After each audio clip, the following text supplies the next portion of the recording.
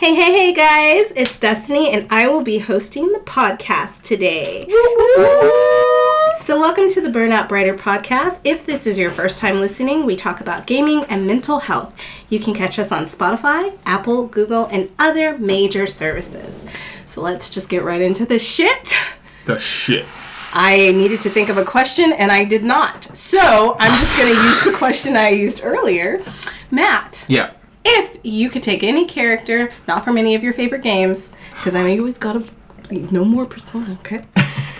And you had to make a full range of sex toys, what character and what theme would you go for? I got this. Okay. I got this, and it's none of my favorite stuff. Okay. I would make a sex toy line based on Kirby.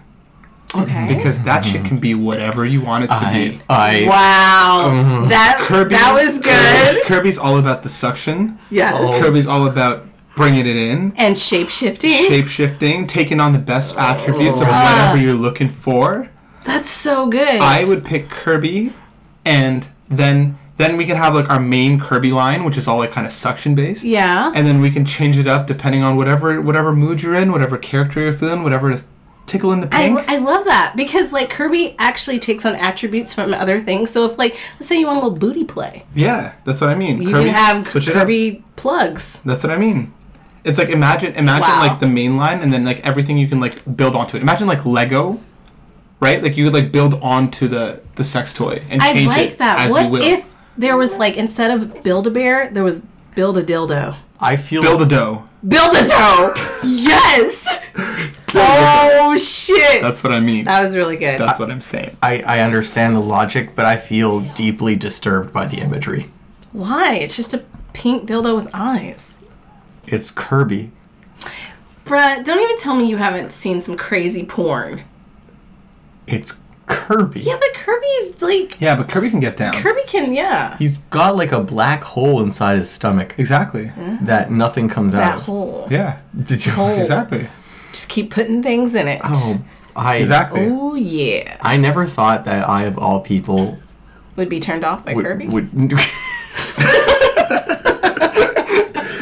You've just ruined my masturbation plans for this evening. It's made me deeply uncomfortable that other people also think about him like this. Now I've got to throw away my whole folder. All 30 gigabytes of it. Damn. Oh, wait, no, save that. We can use it. We could use it. Research. Yeah. All right, so now I have to have a question for Darren, which I also did not pre-think of. Right. So I'm going to do this little song as I think of a question for Darren. Okay, Darren. Yes. If you could knock up one character, but that character also give you a really bad venereal disease. Okay. And then divorce you and take 75% of your income. And then... oh, God. Kill you. Do I get a kid out of this? And you don't get to see the kid. As a matter of fact, you find out on the 18th birthday that it's not even your kid. Oh my God. What kind of depressing It's from nightmare. A Kanye West song. Go ahead. Oh my God, that's a mental block. I am both now disturbed and existentially confused. Oh, okay. And But can you answer the question? So normal Wednesday. I'm trying to think a way around this because it seems like it's a lose-lose no matter who I choose. It's true, but I mean, like, just make sure the sex is good the first time and everything else is going to go downhill, but at least make sure the sex is good. There is a character in the game Hollow Knight. What? Now, this character, you give them... What? Now, hear me out. Do you know what Hollow Knight is? They are... You give them your money. Right. And they run away and take it. Okay. But they're very bad at hiding. And in the game, you can find them and get all your money back. So, I'm going to choose her because I know she'll be very bad at hiding, and I can just hit her a few times with a sword, and I'll get all my money back. And then you try to raise your child, though? Like, you said I don't get to keep the kid. You don't know it's not your kid until it's 18. No, yes, but... Ooh, you're a bad dad. But I'm going to get my money back. I mean, the money's supposed to go towards your kid. But, like, hold on. But I'm going to need that money Are you assuming you get transported into Hollow Knight? Or are you assuming that this happens now? Because in Hollow Knight, you hit her with the sword a few times to get your money back. Here... In life, you murder her. She's alive.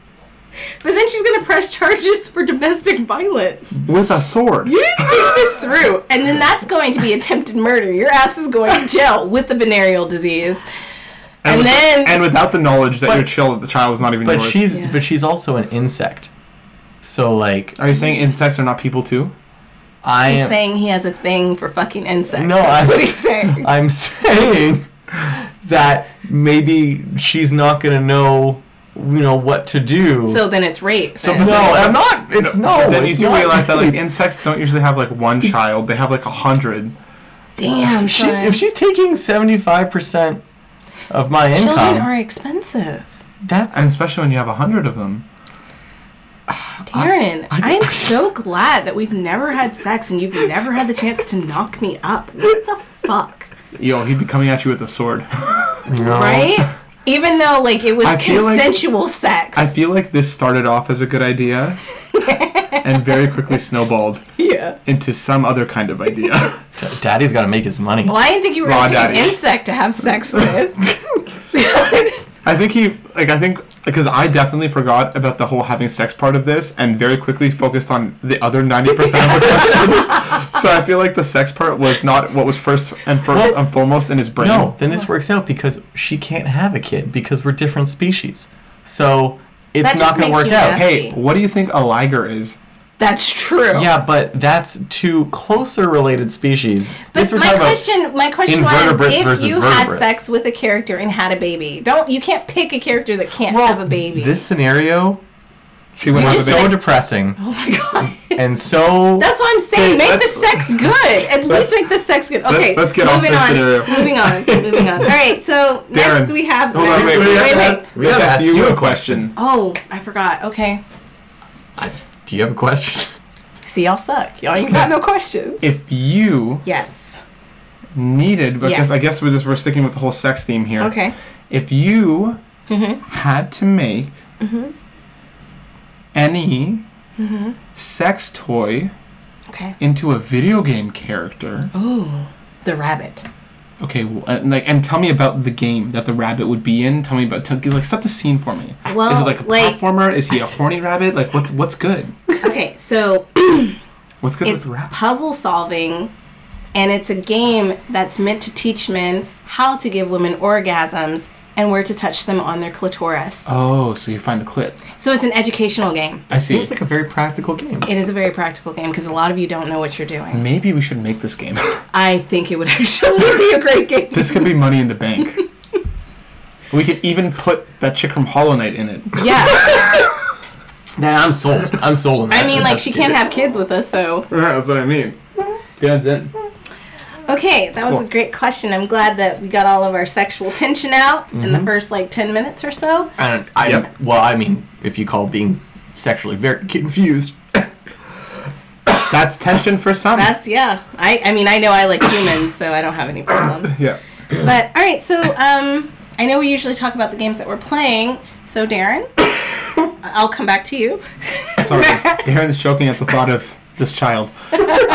What have I been playing? What have you been playing lately, Matt? I've been playing Pokemon still. I'm now en route to the Elite Four, or whatever challenge awaits me. I've beaten all the gyms. They were all incredibly easy. Is that a good thing or a bad thing? That's a bad thing. The biggest thing that I can say about this game is I was really happy with it.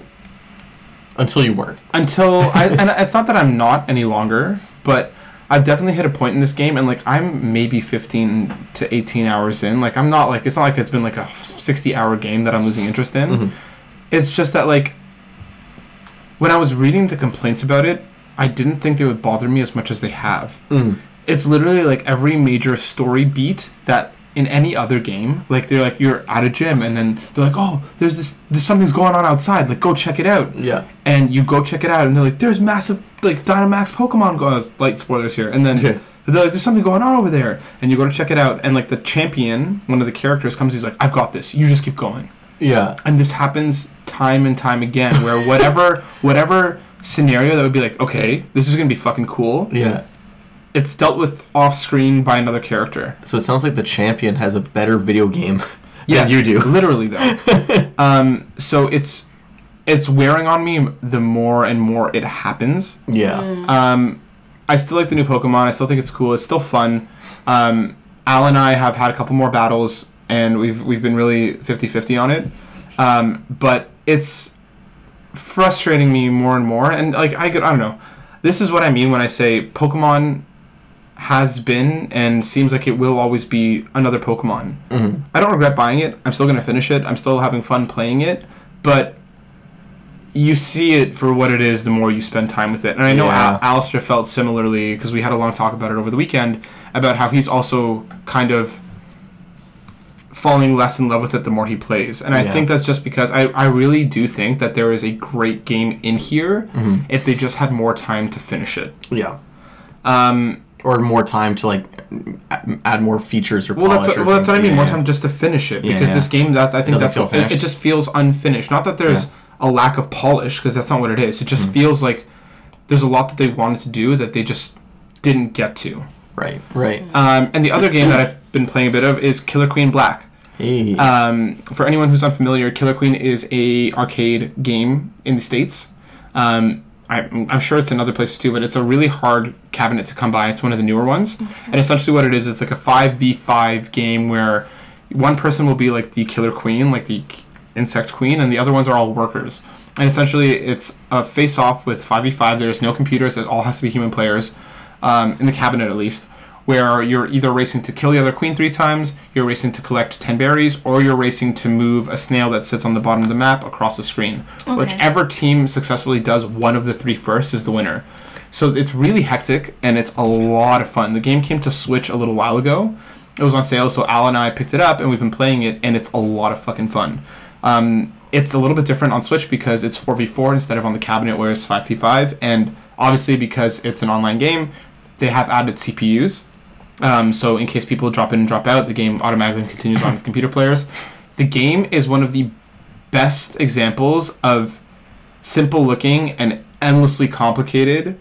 Easy to pick up, hard to master. Yeah, because it's so fun, and the games are so frantic. And it's like, if you're not communicating with your team, and it's harder on the Switch because of voice chat limitations, like, I think there is actual, like, voice chat in the game itself. Yeah. But that means you're plugged into the Switch itself, and you have to play handheld, because their controllers don't have any headphone inputs. Yeah, because there's a PC version of the game too. Yes, I think there the is. PC version has like proper voice chat. Yeah, so like if you're not communicating and working together, you're fucked. And if you're not paying attention, you're fucked. But the games are fast and frantic, and it's super, super, super fun. I've really, really been enjoying it. So for anybody who's heard about the arcade game and has been curious, I think it's translated really, really well to a digital space, and I think it's really fucking cool. Are the map sizes a bit smaller? They are a little bit smaller. Because it's 4v4. It's 4v4, yeah. And they're a little bit more varied because the main game only had like 4 or 5 maps? Something like that? 3. I think it was 3. Yeah, I think there's more here. At least more variation in them as well. So I'm really liking it. So I've been playing both of those. I'm planning on getting back to Death Stranding and Outer Worlds pretty much imminently. Nice. So, yeah. What have you been playing? I have not been playing Death Stranding. Oh, tired of making ziplines? I have not had a lot of time this week to play a game, so I have a confession to make. Okay. I've been playing Cookie Clicker again. Oh my god. I legit just shit all over one of our coworkers for playing that game. Really? Yes. That was his game that mattered. That was my game that mattered. I know. And I think talking about it again made me think like, I can cook a cookie. I'll load it up and see what's changed, if anything's changed, because this game has been running for like years, and apparently I haven't played it for a while, because when I got an achievement when I turned it on where it's like, you've managed a legacy for over a year. And I got that. And the game's actually been not overhauled, but they've gone from version 1.x X or whatever to a full 2.0. Wow. And so they've added a lot more features, and I've fallen back on the horse. Is that the phrase that you're supposed to use? You've gotten back on the horse. Because people don't fall I have on horses. fallen on the horse. I was walking, tripped suddenly on the horse. I jumped over a shark and then landed back on the horse. Yep. Okay. Might as well combine any really more of fuck those. that up. That sounds good. And I have been a little addicted to it, but I've been more... I think I've been better at limiting myself because I know I'm like, all right, it's like someone who's like touching alcohol again for a while, being like, maybe just one more drink. Right. Except, so I'm like, I gotta make some hard and fast rules. I'm proud of you. So I also don't really have a lot of time to play even that. So usually I'll just have it running in the background while I'm sleeping, just getting cookies. Getting those cookies. Because you said there's auto clickers, right? Yeah. And because I have my save file from like a couple years ago, I started off with like 5 quintillion cookies or something like that. Fucking shit. I had a lot of cookies to start with, so I was able to buy all the new buildings and stuff like that, so I can manage my I have to legacy. try this stupid fucking game. Try it. I need to. And and I've been searching the forums for some better strategies to like keep my progression cookies steady. My cookies per second high. And I've also been So what's like the end goal of this game? for me it's just kind of like get as many cookies. Do you get like a prize? There's no end, but there are achievements. Okay. So for me it's like get They're all the making all kinds of money. there's no microtransactions. Really? It's completely free. Wow. That's why I said I'm guessing ads are on the site. there are ads running on the site. Okay. That must be I was why. like, they Yeah, I have was to be gonna say, making they have to money monetize somehow. somehow. There's ads running on the site, but the game mechanics wise, there's no way to, like, you can donate to the guy's Patreon, but that's the only way to pay is to donate to the Patreon.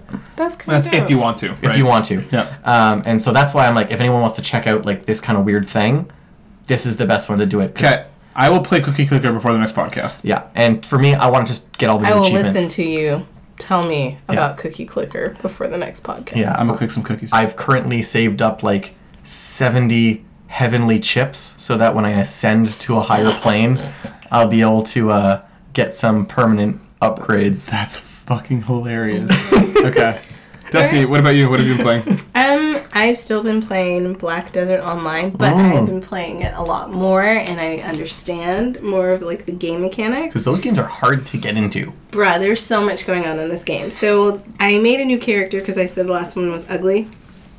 You've I made perfected it? Alon. Yeah, and it's basically, like, I'm just going to read it. Alon wields the Noble Sword and Crescent Pendulum. And the reason why I like this is it reminded me of the gameplay of God of War, where he has the two swords, because she's basically swinging it around and, like, fucking, like, just fucking shit up. Is she of the human race? Or She's human. Okay. Yeah. Also, I realized in the game that, like, you could have, like... That's just... I know why he's laughing. Because you're a freak. Is she you like having sex with things that are not human. Is she human or insect? Because my interest will vary. I'm definitely into the queen bee look. But, no, it's really dope. Like, there's combo attacks, and one of the things that I wanted to talk about is that, like, as you're playing this game, like, you don't have to keep clicking your mouse. You can hold down your mouse as she's fighting, and then you have your special moves on the bottom, and then if you click those while you're holding down mouse, she'll do combo moves with those that you're clicking.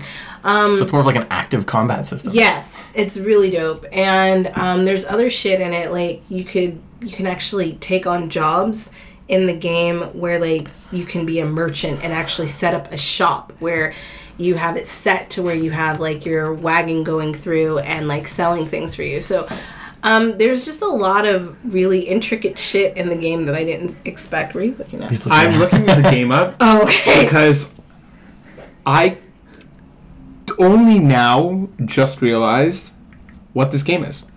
What? There's another something Desert Online. Yeah. That's like a military shooter. That's why I was so confused when you're like, Blades of Chaos. What the ever living fuck? Oh, yeah. So I thought that was that. Oh, no. This is like a full-out fantasy MMO. Yeah. Okay. Yeah, it's a Korean game too, I'm right? gonna Yes, try it's and made in find Korea. what the it was fuck actually at G-Star. Remember when I got really excited and I was like, oh my god, there it is. And they announced their like single player expansion. There's like some other game that they're working on in the universe. So, yeah, I'm playing it right now with my friend Cammie. What level are you? I'm only at level 20. And what's the cap? I don't know. But I heard it doesn't get really interesting until you're at level 60. And I got to level 20 in like maybe a few hours. And the good thing about it is that you can level really well without just following the main story. Okay, cool. Do you find it kind of grindy? Not at all. Okay. Because I love the fighting mechanic in it. Cool. Like, I love just fucking shit up. Cool. So, like, while she's doing something like a mission, I'll just go and, like, kill a bunch of trolls. That's awesome. Yeah. Because MMOs, I feel, are not usually, like, praised for their combat systems. No. You have to get it and try it. Okay. Like, I don't know about all the other classes yet, but, like, I absolutely love her class. And if it's like any of, like, her gameplay, it's all of them have their own special combos. That's awesome. So yeah. It seems like the highest, and this is a year ago from the Black Wizard Online subreddit, the highest that somebody hit a year ago was 63. Because there's no known max level as of yet. Oh, but it just gets exponentially expensive. The grind gets insane, apparently. So 60 makes sense that's where it gets good, because that's end game. That's usually where these things get really exciting. He said the 60 to 61 grind took about 100 hours. The 61 to 62 grind took about 1,000. What? It's crazy. I will probably not be playing it that long. Yeah. But awesome. Right now, it's really fun to play with my friends, and I like games where I can play with my friends. Cool. So that's dope. That's what I'm doing right now. Awesome. So we're gonna shift over to the news, right? Games that matter. Oh, games that matter. Still? We do just what we've been playing. Oh. Yeah, I'm for games that matter. Sorry. Yeah. Go ahead, Matt. I know I just did my history a little bit ago, and I did touch on this game while I was doing that, but the game that matters for me is one that I'm going to bring up is Tales of Symphonia. Hey. Okay. It is a JRPG that came out back in the GameCube era. It was GameCube only first, and then later came to other consoles through its life cycle. It's part of the Tales franchise, which has many a game. It has like kind of a more active battle style where you fight almost on like a 2D plane, but in like a 3D arena. It almost looks like a match of Smash Bros. Kind of, yeah. And then like you have your combos. You can play with friends, so you can have your friends jump in. The reason that this game stands out to me so much is it is the earliest JRPG that I can remember falling in love with. And it's one that I sunk a hell of a lot of time into. I remember story beats better from that game than I do a lot of other games. I just remember the feeling of playing it and how many times where I was like, this is the final boss battle. Oh, wait, there's fucking more? And it's like, the Tales franchise is kind of known for doing that, for hitting that kind of point where you're like, this has to be the end. What the fuck? And it did that a bunch of times. And I remember playing the shit out of that game with my brothers. I remember playing the shit out of that game with you, Darren. I remember when you came over and you were like, what is this game? I'm like, I'm not that far from the end. And we ended up staying all night. Yeah, we were not even close, I don't think. Yeah, well, we ended up beating it. Oh, we did, right? We did. Right. The last boss took us like an hour. Yeah, but we I did forgot it. about that. Sitting in that tiny little room with... Sweating. Yeah, sweating bullets because the AC wasn't working in that room and shit. And like we were just dying in there, but we kept playing. And like you kept calling your dad being like, can you come in an hour? Yeah. I need another hour. I need one more hour. That's cute. How old were you? Like 5th grade? Would have been around there. Or 6th grade? Yeah, so like 13? 12? No, lower. Like 12, 11. Yeah, Like 11. 10 or 11. 10, 11, 12. Somewhere in that range. Yeah, because I think you're 12 in 6th grade. Yeah, 11 turning 12, I think. Okay, so 11. we're around there. 11 or 12. Not that that was important. Sorry. Yeah, but no. So like, I mean, we were kids, right? And then that game, like I said, is there isn't a lot that I remember from my childhood like that stands out to me like very clearly. But that game definitely does. It came on 2 discs, which is the first time I ever played anything that had multiple discs, and I was like, holy shit! Like this is so fucking cool.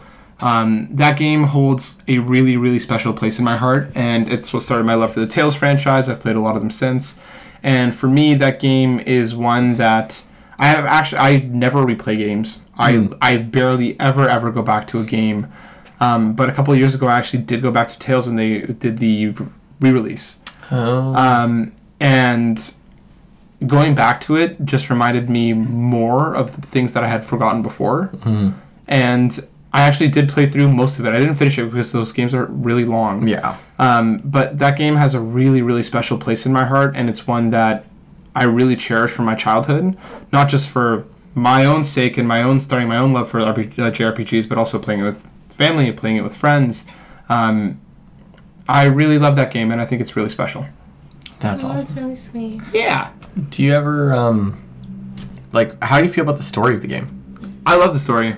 And again, keep in mind, like, I played it when I was in the midst of, like, Beyblade and Yu-Gi-Oh! And Pokemon and Digimon. All of it was the good versus evil, like, grandiose, ridiculous story, right? So, like, is it a expertly written story that will hold up against other stuff? Of course not. But, like, for what it is, the story of this kid going out on a journey to bring, like, the chosen one to her place where she's basically knows she's going to die, but he's going with her to try and save the world. Like, it's a really cool story. And again, it's a JRPG story. If you're looking for more than that, you won't get it. But I know it has some really cool twists and turns, and it has some really interesting points. I know you played other games in the series, right? Yep. And how do you think?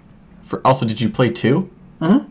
How do you think? 2 was not great. You didn't like that was for the Wii, right? Yep. 2 was not great. It was a different kind of game. They cut the world map.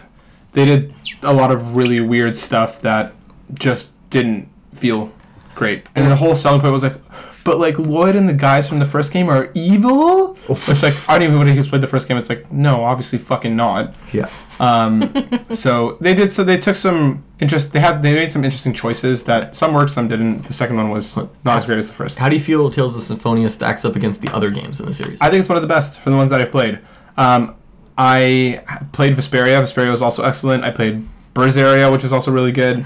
I think I played through some of Grace's. Tales of what? Tales of Graces. No. The one with the B? Berseria? Berseria?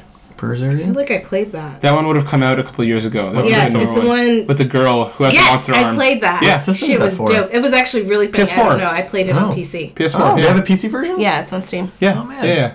Oh, yeah, they did port all those games to PC, I think. I liked it. Yeah, it was great. It's like, it was really fun, like, the relationship between the characters and stuff like that. Yeah. Like, it was fucking hilarious. Yeah. I did not finish it, but I liked it. Berseria was great. I actually did finish it. Again, cool. I like the Tales series. I'm really excited about the next one because they look like they're really overhauling the graphics system and changing up a lot. Like, they're really taking kind of that next gen step forward because the graphics have not changed a lot since those days.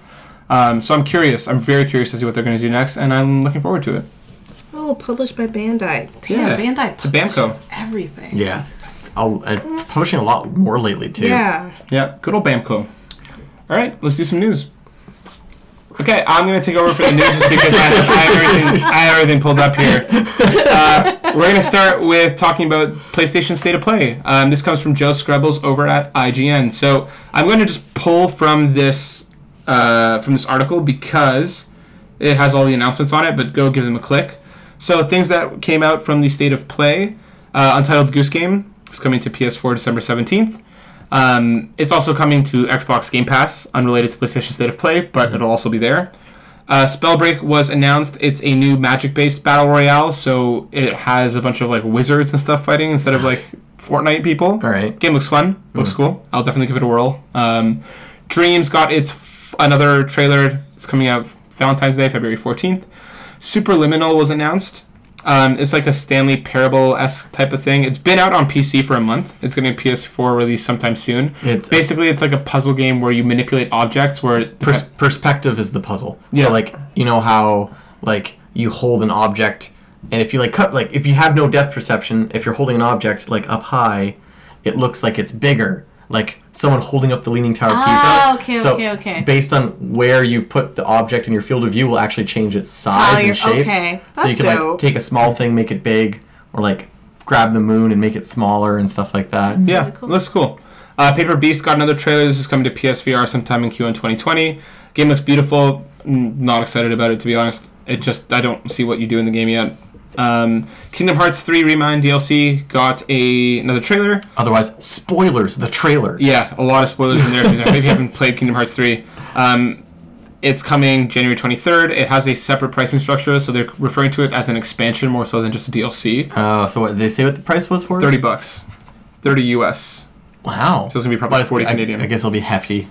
Yeah, they have like a whole list of what comes with it. I couldn't make heads or tails of what the fuck any of it meant. Predator Hunting Grounds is coming from on April 24th. This is like multiplayer Predator game? Yeah, but this is like a... What's it called? Friday the 13th style. One person's the predator and everybody else is trying to take it down. Okay. So it's 1 versus like 4 or whatever it is. Babylon's Fall got another trailer. This is coming from Platinum and Square Enix. Mm-hmm. It was announced a little while ago. We've got another trailer. Looks fine. Mm-hmm. Resident Evil 3 Remake and Project Resistance. Mm-hmm. Project Resistance was just talked about very briefly, but Resident Evil 3 Remake will be coming alongside it. Mm-hmm. You buy Remake, you get Project Resistance with it. Coming April 3rd. Ghost of Tsushima got a very, very, very short trailer. Like a 15-second trailer. Yeah, with a to be continued because they're going to release the full trailer at the Game Awards. And they basically said that was... Jeff Keighley said on Twitter that was going to be the longest trailer shown at the Game Awards will be the Ghost of Tsushima trailer. Wow. Go from the shortest to the longest. Yeah, so that's basically everything announced. Darren, what is one thing that excites you from this list? I'm usually... This was I want to say, first of all, that this, I think, was a pretty good state of play. I have not been very impressed overall with the way Sony does state of play so far. I find them very, okay. They're very, average in terms of, the game they're announced and the way that it's structured. There's not, a lot of humor to it. Nintendo tries to add, funny humor elements and jokes into their digital events. And Sony's like, here's everything. Okay, bye. I prefer it, to be honest. Personally, I don't like the fluff that Nintendo does. I just want to know what's happening. I like Sony style of just giving it to me. Really? I find it so dry. I just think, I don't know. For me, it's the game speak for it, but I do think that it needs a little bit more. Yeah, because the announcements, the thing is when Nintendo does something where it's oh, by the way, just one more thing. It's usually something you're not expecting.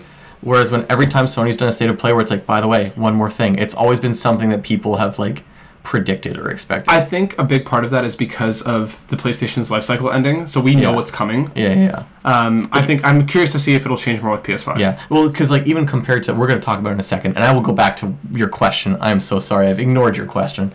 Question? What's he excited about? Compared to the indie Nintendo press conference, which is just showing indie games, even then, their just one more thing was much requested sequel to a great indie game that nobody was expecting. Mm-hmm. So Nintendo's even able to find those hooks in an indie press conference. The thing is, I think this would have worked better if not for the leaks. Yeah. The Resident Evil 3 would have had a really cool splash if it wasn't for a thing. Even Kingdom Hearts trailer leaked a couple days early. I think this would have worked better without... I will say... Anyways, what are you excited about? In my opinion, this is my favorite state of play that Sony's done so far, just because I've actually been kind of... I guess that's just my personal thing. I was interested in pretty much everything that they announced. The thing that I'm the hypest for is because I don't have a Switch. Untitled Goose Game being ported to PS4. That and the Kingdom Hearts DLC. The Kingdom Hearts DLC trailer, as someone who loves Kingdom Hearts, looks like everything I was looking for in an expansion to the game. Yep. And the fact that they've showed off this trailer and it's only coming in a month and a half after they announced it, not even, that's cool. Square Enix is so bad with Kingdom Hearts about announcing things and never releasing them. So it's here's a trailer, it's coming out super soon, feels really good. Yep, I agree. Destiny, anything off this list do anything for you? No, I'm not really worried about anything here. Yeah. What about you, Matt? Anything that you're really excited about? I'm with you on Kingdom Hearts DLC, honestly. Resident Evil has never really been my thing. Mm-hmm. We knew Remind was coming for a little while, but we didn't know what was coming with it. And this trailer kind of looks like everything that I wanted the ending of Kingdom Hearts 3 to be. Yeah. Because that's going to be the focus, is the end. And I'm really excited about it. I think the price point is what I'm a little iffy on. Mm-hmm. We won't know until we get reviews to see if you think it's actually worth like $40. I said, there's a list that was included in the State of Play that runs down what is included. I'm just not clear on what all of that is. And for a bunch of challenge mode stuff, which isn't really my thing, we'll see. I'll have to see. I didn't look at the list. Yeah, there's a list, but it's just a bunch of shit that doesn't make a lot of fucking sense. If you're I wonder if there's more information elsewhere, but it's not exactly clear. All right, I'll have to look that out after. One other thing I want to say I'm very excited for is I am excited for Resident Evil 3. Yep. And I know it was leaked. And I know I predicted it was coming out in the Game Awards, but that was before I think that was before the State of Play was even announced. Yes, it was. So I didn't know that was going to happen. But I am excited for the game. I thought the way that they announced it was really strange and really confusing because they're like, here's that campaign mode for Resident Evil Resistance. Yeah, I thought it was cheeky. I thought it was cute. It was cute, but as someone who's played Resident Evil 2, it was really strange because they made it look like it was part of Resident Evil Resistance, and even when the Resident Evil 3 part was announced, the way that they cut the images together, you couldn't really tell if it was legitimately as big of a release as people were making it to be. Mm-hmm. And if it wasn't for the leaks showing box art for the game, by the end of the State of Play, I was no, they showed the box art on the State of Play. They showed the full... Yes, no, but I mean, like, the State of Play does not say that that's the box art. The leaks confirmed it was the box art. I see. It could just be some promotional image if all you saw was the State of Play. Mm-hmm. But without knowing that was the box art, I was actually personally a little confused what was the bigger deal, Resistance or Resident Evil 3. Yeah. But it is Resident Evil 3 with Resistance being a mode in Resident Evil 3. Yeah. But I was just like, it was a really cool announcement, and I knew it was Resident Evil 3 from the way the whole event started. It started with the item select sound from Resident Evil 3. Nice. But just like Capcom is weird. Yeah. All right. We'll move on from that. We'll see more of PlayStation, I'm sure, at the Game Awards. The next thing is the Nintendo Indie Showcase. This comes from Johnny Dornbush over at IGN. Again, I'm not going to read much of this. I'm just going to cherry pick the games announced. Golf Story 2 is getting it's basically called Sports Story, so it's a follow-up to Golf Story, but with a whole bunch of other games, including tennis, volleyball, dungeon crawling, a whole bunch of stuff that they're adding in. Game looks cool. Coming in mid-2020. Axiom Verge 2 got a trailer. It's coming out in fall 2020. Streets of Rage 4 got a trailer coming first half 2020. Gleamlight was announced, which basically looks like Hollow Knight, but if you were a sword. It looks like Hollow Knight, but worse. Yeah. Bacon Switch was announced, coming in summer 2020. It looks interesting as well. I'm not really sure. Super Mash was also announced, coming for May 2020. This is basically, imagine a procedurally generated game where you pick two genres and it makes a game. And yeah, it's a randomly generated game. Yeah, it's like a full game. Anyways, check out the trailer. Talos Principle Deluxe Edition is out now. Sail Forth was announced, a new naval 3D action game. Procedurally generated. Yeah, coming out in 2020. Dauntless is out on Switch now. One of the Monster Hunter-esque free Fortnite kind of free-to-play. And I think it's got cross-play? Yep. Yes, it does. Murder by Numbers, it's part visual novel, part Picross. part dating simulator, part Picross. Yeah, coming from the How to Full Boyfriend guys. Oddworld Stranger's Wrath HD is coming in January. Skatebird, this game makes me irrationally angry, is coming in late 2020. Liberated was shown off, which kind of looks like a comic book cyberpunk kind of thing, coming in 2020. Boyfriend Dungeon, coming in 2020. Dreamscaper, coming in early 2020. Not too sure about... I don't know too much about that one. Survivalists, a new game from Team 17, set within the Escapist universe, coming in 2020. Destiny. There's a lot of indie here, and there's one game in particular that I know you're going to get amped on, so please tell me, what tickled your pickle? Streets of Rage. Streets of Rage 4. I'm so excited. One of your favorite franchises, right? Yes. What did you think of the trailer?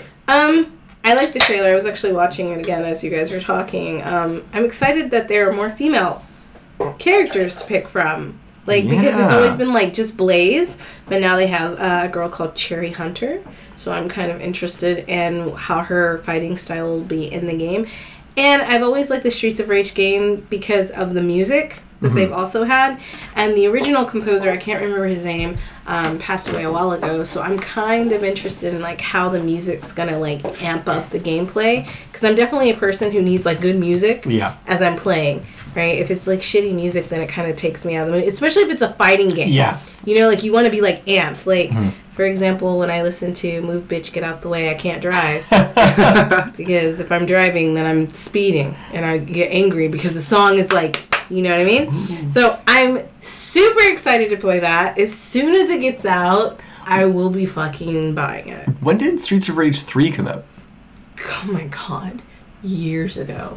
I know this game is supposed to take place 10 years after Streets of Rage. Came out March 17th, 94. Yeah, long fucking Streets of 3 was 94? Yep. Long time ago. And my favorite one is 2, I believe. And they came out kind of like close, like back to back kind of. Yeah.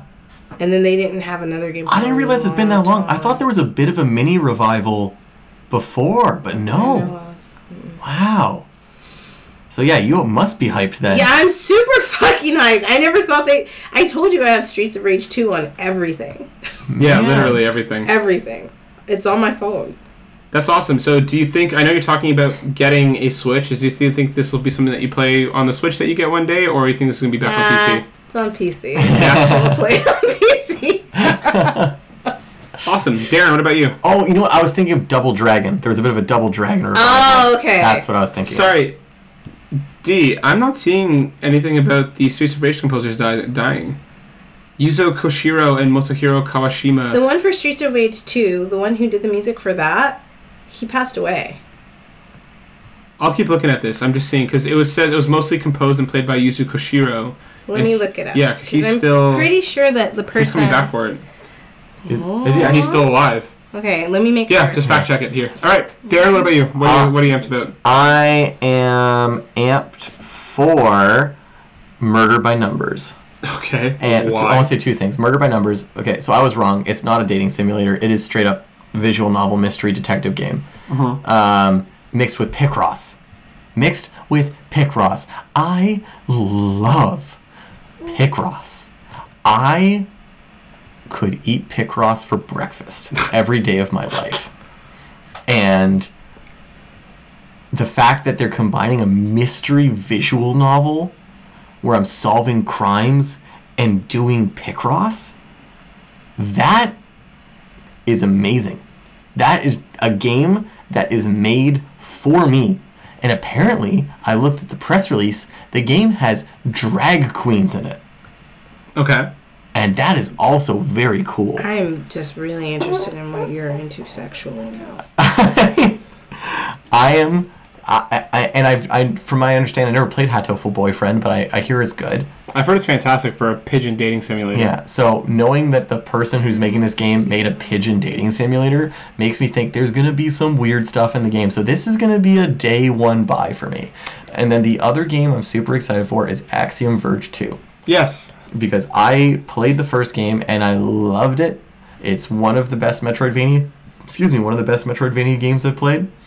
And so just the fact that they're making a sequel, it's just really exciting for me. Good old Tom Hap. I'd love to learn more about the world because I know it's supposed to be like a prequel, but the first one ended on a little bit of a cliffhanger. Mm-hmm. So it'll be interesting to see. I guess we'll see. Matt, what are you excited for? I'm amped about Sports Story. I played Golf Story on the Switch. I really enjoyed it. I thought it ran a little long, but the golf mechanics were super solid. The game was really cute. The writing was great. So I'm excited to see a follow-up with some expanded sports. Right. Because I really like the first one. The other thing that just makes me very curious is Super Mash. Mm-hmm. A game that procedurally generates new games sounds really interesting. My biggest worry is how deep or how long any of these other games would be. Like, I'd imagine you're going to get, 15 to 20 minute bite-sized things. I don't think you're going to be getting anything longer than, an hour coming from this stuff, right? Which is fine, for a game that's trying to... I think the thing that makes me nervous is that this game is just going to be a jack-of-all-trades, master-of-none kind of thing. Yeah. And how different these variations actually will be. Yeah, I think if the games are meant to be pretty small, that probably will work in their favor.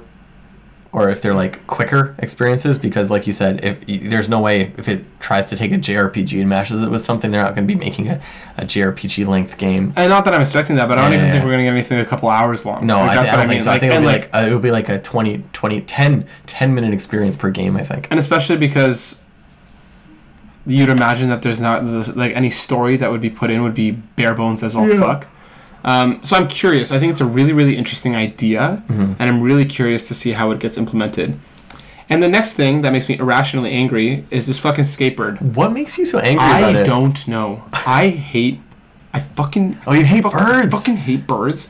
And there's something about this goddamn art style and I love skateboarding, and to see birds on skateboards just makes me, like, I don't know what, like, but as soon as I saw this game for the first time when it was unveiled a little while ago, it made me mad. And there are very few games that just make me upset, but this game, Darren, it made me really fucking mad. I have no reason for it. I'm sure it's going to be great. I'm sure it looks cute. It looks fine, but like, fuck this game. I thought that was the game made by the Hatoful Boyfriend developer. Like, just keep the bird theme going. Put birds on skateboards. Next time, you're going to have, like, Super Bird Odyssey. We're going to have, like, a bird platformer. It just makes me mad. Birds on skateboards, I don't know, is the weirdest idea I've ever heard in my life. I think, like I said, I'm sure it's going to be great. I have really nothing truly against this game. You have birds against this but game. It makes me mad. It makes me mad. They put birds on your favorite genre. Not your favorite genre, but they put birds on something you like. My favorite method of transportation. Okay, so I looked it up. I must have been thinking of somebody else. I don't know who I was thinking about. Oh. It might have been another series that you have just kind of... Yeah, that I got mixed up with. But now... The hype continues? The mission continues. No, now I need to figure out who I was thinking about. Right. But, no, I'm still really, really super excited for it. Yeah, and especially now that they're coming back, I'm sure that knowing that the music is going to be what you're expecting. Destiny, what do you think about... Were you watching the trailer for Boyfriend Dungeon? No. I mean, I watched it with you, but I was like, I didn't see a lot of interaction with trying to get boyfriends. No. It seems like the weapons are your boyfriend. I don't know about that. Or your boyfriends are your weapons. No, the weapons are your boyfriends. Wait, which way does it go? No, the weapons like turn into people. Yeah, the weapons turn into people. And you can date the people. You can date your I feel weapons. like there was an anime that was like loosely based off something like that. Probably. All right, I guess we'll see, again, more of Nintendo at the Game Awards. Mm-hmm. The last story that I want to touch on quickly, because we don't know too much about it, there is a new Bioshock game coming. This comes from Jonathan Dornbush, again, over at IGN. 2K has announced a new Bioshock game is officially in the works at a newly formed internal studio, Cloud Chamber. However, don't expect this new game in the near future. Cloud Chamber is a new studio with locations in both Novato, California and Montreal, Quebec, headed by Kelly Gilmore, who has worked at 2K's Fire Axis games for nearly 2 decades in various capacities on Sid Meier's Civilization and XCOM. The one thing that I want to put an asterisk on this, you know what? Let me pull it up first and I'll add to it. But Darren, how do you feel about a new Bioshock coming? There have been rumors for years that people have been working on a new Bioshock game. And I'm going to touch on that. Yeah. So tell me how you feel about new Bioshock. Bioshock's the one where they like go underwater and shit. And like, the weird big brother. The big daddies. Big daddies. Big daddies. The big daddies. Yeah. Wait, they drill you. They drill you real hard. I didn't like that game because like what are they? The people, they look like zombies. Splicers? The splicers looked really fucking disgusting. I know it's a classic. I had another confession to make, less bad than playing Cookie Clicker, I think.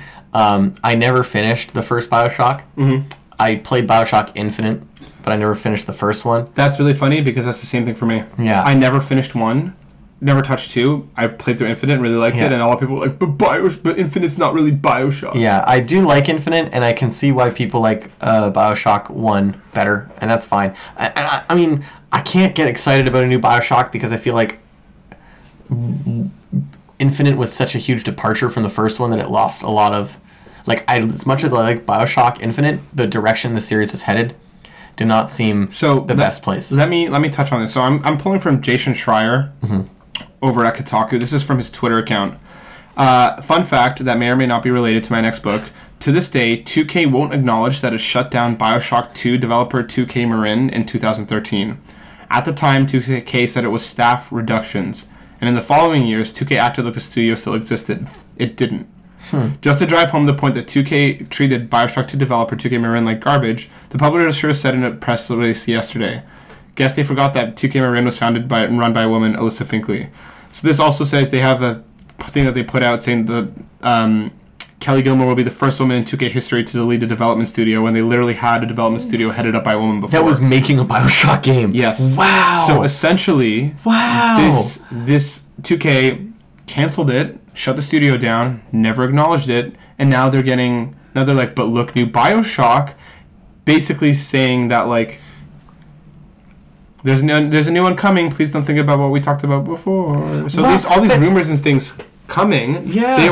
They were founded on something for a while, and then they weren't. Yeah. And now it looks like 2K has put together a new studio. And again, all the best to the new studio. I'm sure it's whatever happened was completely out of their hands. But 2K is handling this in a really shady fucking way. That's crazy. Not only are they not acknowledging the old studio, they're saying that this studio is the first studio they've made that with a female head developer. Mm-hmm. When the last studio was leaded by a head female developer, and it was making another Bioshock game. Right. Like, what kind of bizarro, backwards, like, shove it to the back of your mind memory is 2K have? Yep. I'm really curious. We'll see more. I'm sure like this game's a long way out, so we'll see what happens as it kind of comes on. But I love that Jason Schreier is putting a bit of fire under their asses, and his books are the one book that he's put out so far. It's told a lot of interesting stories about game dev behind the scenes, and untold stories of games. And I'm sure his next one will follow suit. Yeah, because so it sounds like the book will come before the game will anyway. So I'm sure we'll be hearing about this again in the future. Yeah, we'll see. A couple quick hits. Final Fantasy VII Remake confirmed exclusive for a year.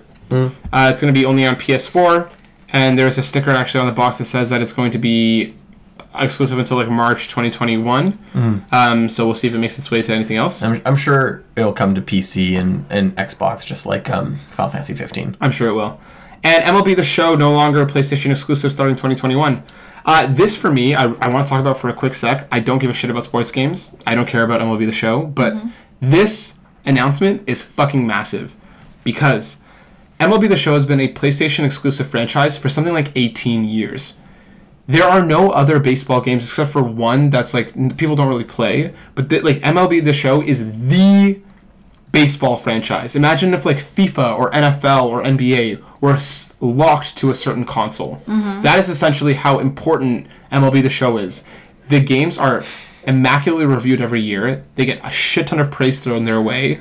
They are developed by a Sony first-party studio, and now, whether I'm not sure if it's because there were contract negotiations that were going to come back up, and MLB said like, hey, we want more money because they're obviously going to make more money on more platforms, or if this is Sony trying to get some more goodwill in with trying to share the console space as these borders seem to be opening up more with Microsoft and Xbox getting along together more. PlayStation just got the Minecraft update that lets them crossplay properly. But this is massive. This is absolutely huge that this franchise will be on multiple consoles. And Nintendo and Xbox have both tweeted out in support of this article, of this announcement, sorry. And it seems like the games will be coming there as well. So I just think this is huge. I never in my life thought that we would see such a PlayStation exclusive. And again, this isn't a system seller, but this is a really important game for PlayStation now to be coming elsewhere and so soon. We won't see one in 2020. It's probably too late in development cycle for them to change over. But in 2021, it seems like MLB The Show will be hitting other consoles. That's interesting. That's crazy. Yeah. Anyways, we're moving on to our main topic. And what we're going to talk about is, are games supposed to be fun? Darren, this was a topic that you brought up. Tell us where you were thinking. What is this topic to you? So this came up when I first started playing Death Stranding, because Death Stranding has a lot of mechanics that, if you're playing the game, would not necessarily be considered fun to play with. Like, a lot of the complaints lobbied at the game are the, vast expanse of just walking, how difficult it is to just walk.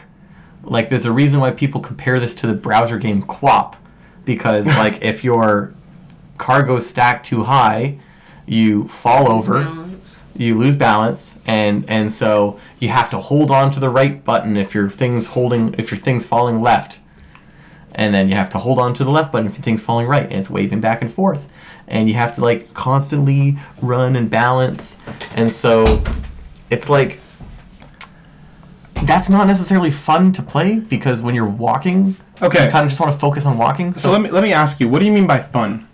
So, because you said you have gotten enjoyment out of making the roads, out of making the zip lines. Do you mean like traditionally fun, as in like Super Mario 64 fun? I mean traditionally fun. Like, I mean like playing like Rock Band or Guitar Hero and getting like instant gratification where it's like, oh, I'm playing a musical instrument. I'm having a fun time. Or playing like a Mario Party game. Or playing like Mario Kart. Like something where you play it and you just have a good time. The mechanics in Death Stranding are designed to be punishing. Right. And designed to be obtuse and designed to be difficult.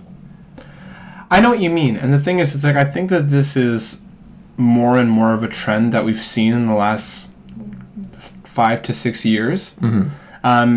With not even just games in their design to be maybe cumbersome or strange, but even games that are designed to be just straight up difficult. Yeah. Look at Dark Souls. Look at Demon Souls, right? The originator of all this, right? Of this difficulty of kind of bringing that back to the forefront, right? Yeah. Those games I do not think are fun. Yeah. So, I think like the rush that you get from beating a boss is really cool, but they're fucking hard and they're frustrating. And just as much as they are frustrating, I can see why somebody might say Death Stranding is monotonous. Yeah. So you get these games and they get these bad reviews because the reviewer or something will be like, it's just not fun. It's not like a lot of times when somebody complains about a game, they'll say like, it's just not fun. Right. And so my question is kind of like, is that valid criticism? Like, is it okay for games, like, do you think that games should always make it their main objective for you to have fun? Or do you think that there's merit in a game purposely not being fun to drive a thematic or a story point home or something like that? The thing is, I think that this is something that's going to be more important as gaming continues to evolve.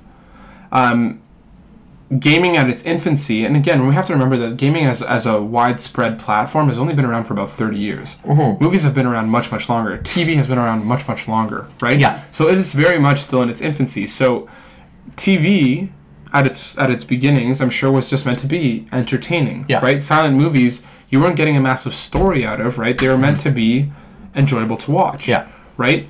Now you have video games who are starting to take those steps into more serious territory as an art. So I think that a game does not have to be fun. I don't think that it needs to be the core tenet of a game. But I think that if a game like Death Stranding is not going to be fun, I think that the rest of like everything else that the game is built on has to carry that. Because you go into a game expecting to enjoy playing it. Yeah. And if you're not going to, by design, the writing, the music, the story that it tells you, that has to make up the difference. But so you're saying you have to enjoy it ultimately at the end, but like enjoy it in what capacity? But enjoying something and something being fun are different, I would argue. Yeah.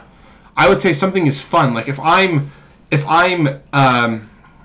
I don't know, if I'm playing basketball, I'm having fun playing basketball. Yeah. If I'm going on a roller coaster I've never been on, or I'm going down a water slide, I am not having fun. Yeah. At least not at first. If I'm going on a water slide, my heart's in my throat the entire fucking time until the very end. Where after I'm done, I'm like, oh shit, like, I get it. Right. So are you trying to define enjoyment as like, if you enjoy it, that means at the end of it, you feel like the experience was worth it. Yes. Like it's worth it. Exactly. Okay. So, like, there's a game that I played. It's called 3/4 Home. It's a fantastic little game. It's only about 45 minutes long, and it's essentially just tells the story of this girl driving home in the middle of a storm, talking to her parents on the phone. The game is not fun. The game, like, at no point was I'm like, I'm having a blast doing this. But at the end of it, the story that it told, I connected with the characters so much, and the writing was so great that I did not regret it. I enjoyed my experience regardless if it was fun or not. Right. So I think that as games grow up, I think we're going to see developers and people in the industry take more and more risks with them. And I don't think they have to be fun. You just need to be able to enjoy it. I think you have to not regret playing it. Right. Well, what do you think, Destiny? I think a game has to be entertaining.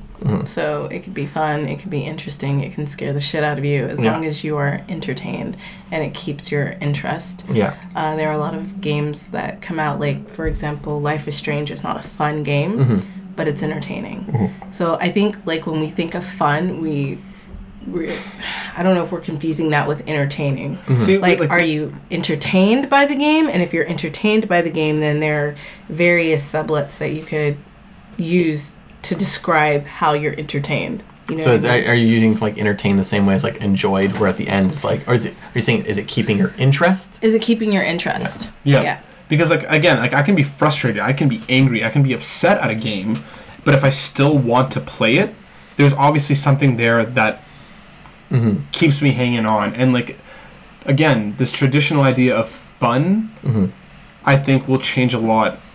I think it also depends on what kind of game it is. Yeah. And, like, is it a game that you play because you enjoy playing it with other people? Is that the fun part of the game? Yeah. Or, you know, because I never think about a game being fun because of the story. I never watch a movie and be like, that was a fun movie. You know what I mean? Or that was a fun game. It's like, it has to do with, like, the gameplay or, like, how it's presented to me. But I think as long as you're interested in the game, then you can walk away and you can possibly say that was a fun game because I enjoyed playing it. Because I'm trying to think of games like simulators, like real simulators, like Microsoft Flight Simulator. Yeah. Which is a game that exists to simulate what it's like to fly a plane. But if you think flying planes is fun, then that would be a game fun for you. Yeah. There's some game that I think Penn and Teller made that it's like Arizona truck simulator or something like that, and the whole game is you driving on one real road in the United States that's like obscenely long, and it's like a 12 to 24 hour drive or something like that, and it's a straight line. Okay. And the whole game plays out in real time. You have to play the drive for the full 24 hours. And would you say the cookie game is fun? See, I think I would say the cookie game is fun because that just, like, plays into your instant gratification part of your brain. Okay. So do you think having fun means you have to be instantly gratified? I don't I don't think that. I don't think it has to be like that because you can have, like, a delayed gratification. But I would say fun, I would define fun as the experience being, like... enjoyable? No, not enjoyable. Positive. Like, at the end of it, like, something is, like, innately a positive experience. Like, something like... Wouldn't enjoyable be positive? No, because we're trying to define enjoyable as, like, do you think it was worth it in the end? Because, like... I don't think thinking it's worth it in the end and enjoyable are the same things. Because you can play a game that was, like, really fucking hard and you hated it, but you feel positive in the end because you finished it. The English language is very hard. Yeah, that's true. And trying to find the language to use to describe it is difficult. Because, like, for something like Dark Souls, sometimes the minute-to-minute gameplay is not fun. Right. But at the end of it, like you said, you feel fun. And so how would you describe that? Well, I didn't say you'd feel fun, but you enjoyed it because you accomplished whatever you were trying to accomplish. I personally would call the act of, like, fighting a boss in Bloodborne, the actual act of fighting the boss itself, for me, I personally would call fun. I don't know if you can if you can define it here though, because for me, and I played through a bunch of Sekiro, I beat the boss and I wasn't like, that was fun. I was like, motherfucker, like, ugh. Right, like, on to the next one. So, like, I think it just differs person to person. I think the biggest question is, like, for me, like, there are things that if I feel like I regret it in any shape or form, then I feel like I didn't get anything out of it. Yeah. Because movies or games or whatever might make me uncomfortable. They might make me angry. They might piss me off. They might make me sad. But if at the end of the day, regardless of how I felt, if I regret doing it, then I think that's where my problems start to arise. So, like, it doesn't have to make me feel a certain way. It doesn't have to whatever. Like, if when I'm done, I can walk away from it being like, okay, like, That's why I think the word entertained is better. To like, if you're entertained, then you'll keep doing something. If something holds your interest, then you'll keep doing it. But you know what? It's weird. I didn't think we were talking about, like, this topic is...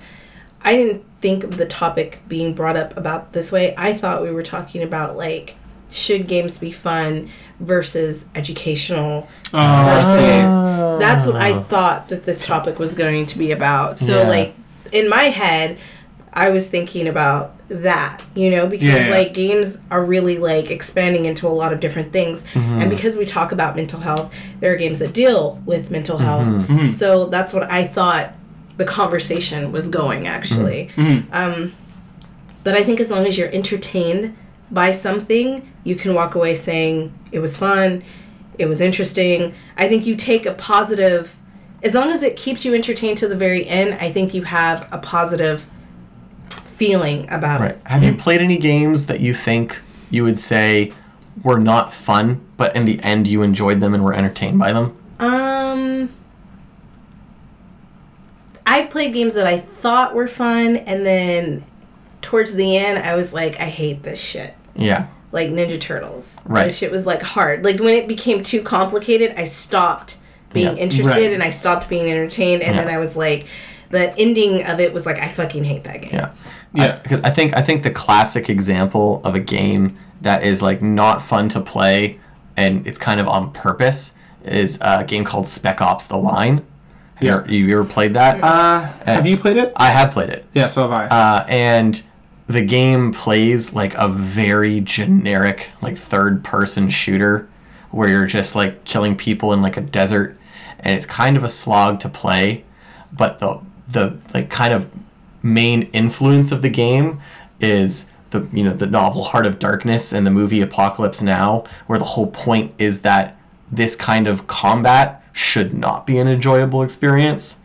So is it one player? It's one player. It's single player. It's just a story. Yeah. So you're kind of playing through this slog of a game for the game to tell you, like, yeah, you're not supposed to enjoy this. And so you don't really enjoy it, but you get what the developer is trying to do with it. So I'm trying to like think like, what is the merit in that? See, I don't know. I disagree with you about Spec Ops not being... I don't think it was fun, but I thought the mechanics were sound and they worked for what it was. I didn't find it to be a slog to play through. I found it a bit of a slog, but yeah. Yeah. So it kept your interest because of the... It kept my interest... Again, the story is what kept me going there. I found like the mechanics to be serviceable. I didn't think they were bad. But that's what I mean. I think that this will change a lot person to person as well. And like, because like you, like for us, for example, Darren, your capacity for meandering bullshit is much higher than mine is, right? That's like, true. Like, because I could not do the whole building roads thing. I would hate that. Yeah. And like for me, like even like The Witness, for example, is a great thing. Have you heard of The Witness? No. Essentially, it is a beautiful puzzle game where like all of the puzzles are line puzzles. They're all maze puzzles. Like, yeah, and again, the game, fantastically designed, beautiful, has some really great puzzles. I'm never touching that fucking thing again. I'm not a puzzle. Because like that for me just makes me mad, and like and it's not like at least with something like Dark Souls or Sekiro, you have that ability to be like, okay, like if I do this a different way, then I stand a chance at beating the boss. Yeah. With something like The Witness, I could fucking stare at that thing all day, do everything possible, and still not figure it out. And I'm getting like I will just stop playing it. Yeah. So like that's what I mean. Like it's interesting. I think it really just depends more on the person and on the type of game. I don't think it's a question that we can really answer. It's almost like, what does love mean to you? Yeah. You know what I mean? Because it depends on what the person's interested are. But I do think that games should be entertaining. Yeah. Well, because I think the reason I brought this up, and the reason I want to talk about it in this way and not necessarily the way that you had in mind, was because like in art, there are things that are meant to be provocative in ways that are not necessarily enjoyable to every person who's experiencing it. Like when I compare it to like an episode of Black Mirror, like I watch an episode of Black Mirror and feel like crap at the end of it. Not more so the newer ones, but the older episodes, which I think were better. I feel like crap And I'm like, you'd go through like an experience, and you think about your life in a way that you might not want to think about, but you're almost kind of like gaining something from that.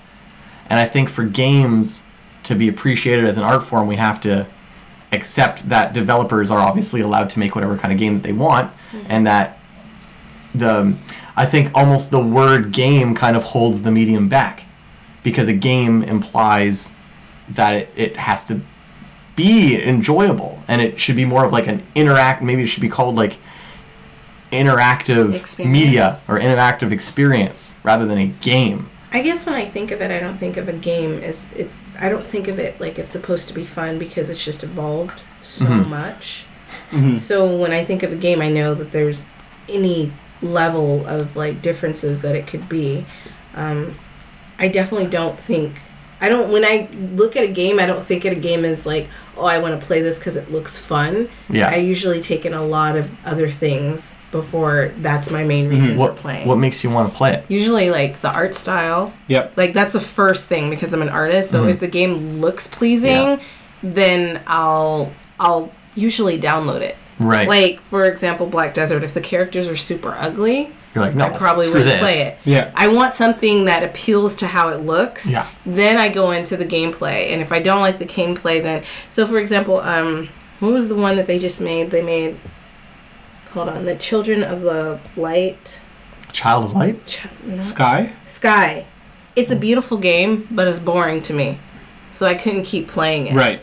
You know what I mean? So you downloaded it because you saw, like, this looks gorgeous. Yes. And then, I once you start playing but I don't feel like I lost anything. Okay. Yeah. Like, for the time that I played it and the visuals, it was great. So, I think also, like, just like you were saying, Dee, like, the term game, I mean, like, classically known, it is meant to be something like basketball, something that is meant to be fun, or you know what I mean? Not to say that everybody play basketball. And that's how the medium started. It started with Pong, which was just like tennis. Right. But like even now, like you see more and more of, as these new genres come out, like most of the time now, when you talk about something like a visual novel, you don't usually say visual novel game. No. Right? Like you don't usually say, like, I think that the industry is evolving more to talk about the styles and things like walking simulator, which can be used derogatorily, sure, but like again, like you're not saying walking simulator game, visual novel game, right? Like that term is kind of being put on the sidelines a little more for people who are discussing the type of game itself. Yeah. So I think that as we even like VR, right? Virtual reality. Yeah. Right? These are terms that are changing a little bit. So I think that as games, again, continue to evolve, and as we see stuff like AR and VR come up more, and as we see developers take risks to make something new, I think we'll see the term game kind of fall by the wayside a little more. And as this industry becomes more grown up, I think we'll see things change. I feel like games weren't always supposed to be... I feel like games hasn't always been positive and hasn't always been a fun thing. Like, if you think about the games, like, when they first started, like, the Olympics and things, it was to show endurance. It wasn't a fun thing. It was to show your athleticism. Yeah. I think it didn't become, like, a fun thing until probably the 70s and the 80s, where they were really focused on doing family things. Right. Like, kind of like after the war and bringing the family together. And then it became a fun family thing with board games. Right. And then it went into, like, virtual games. Interesting. So I think games being fun is more of a recent modern thing than before, because before the games was all about showing endurance, working hard, practicing strength. It was not a fun thing, it was a challenge. Interesting. I guess for me, like, I'm thinking of like kids, like they said, you want to go play games, right? Yes. So like, and I guess because we work with kids so much, that's usually how we hear it, right? So I'm curious to see how things will change and grow over the next little while. And I mean, words and like you said yourself, the definition of words can change too. It's just interesting because I know people that are into games, and I think it's already changed a lot, can definitely see like how games can be art themselves. And I think too, there's still definitely like a large portion of the general public that still thinks that games are not necessarily art, more of just like a pastime. Yes. And I would like to see them be considered more as art, and so I'm hoping that people can accept that some games will not necessarily be fun, and hopefully they can be appreciated.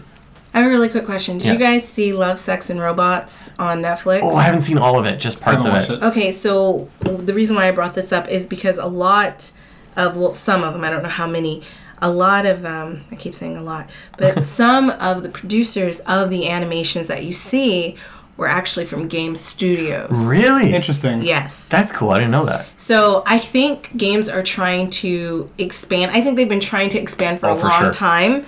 And I really feel that people will start to see that games are more of a work of art and not just, you know, like... Yeah. I think as the people who grew up on games continue to grow up and then raise kids who then grow up on games raised by people who grew up on games and so on and so forth, the kind of... not because I don't want to say stigma, because I don't think that's the right thing, but like the common view of it will fade away more and more as it becomes more and more commonplace.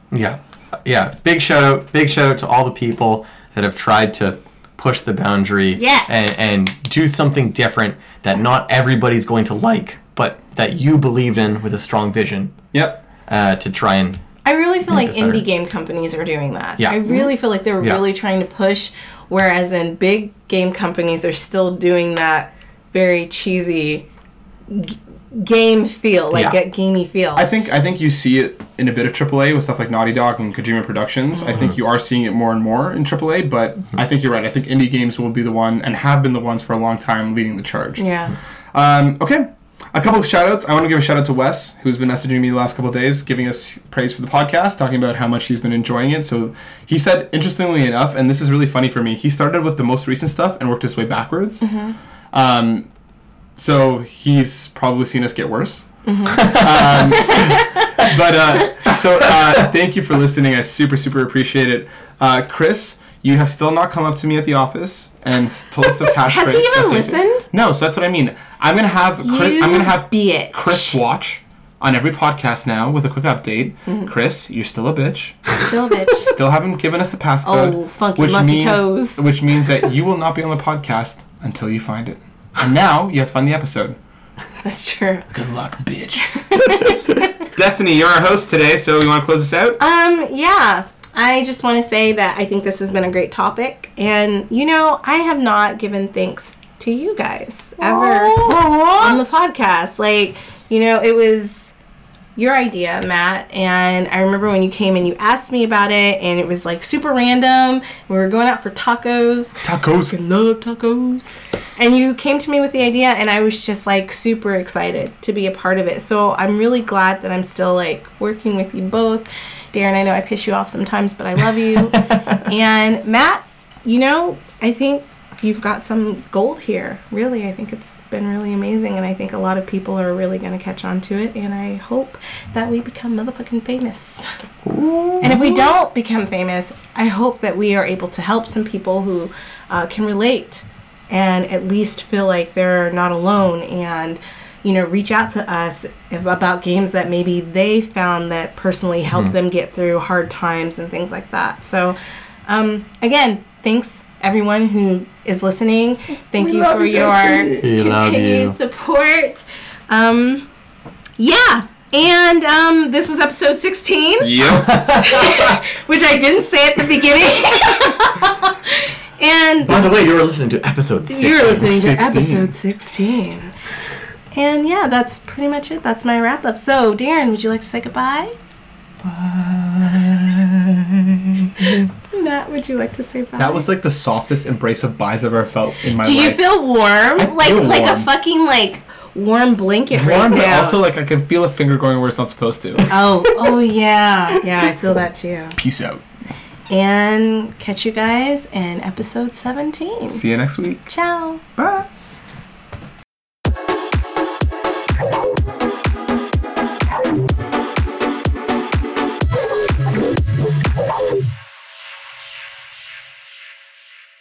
I guess I'm going to be out here, and I'm going to try and stay here, and I'm going to try and not move my body around too much like I always do. Move my body?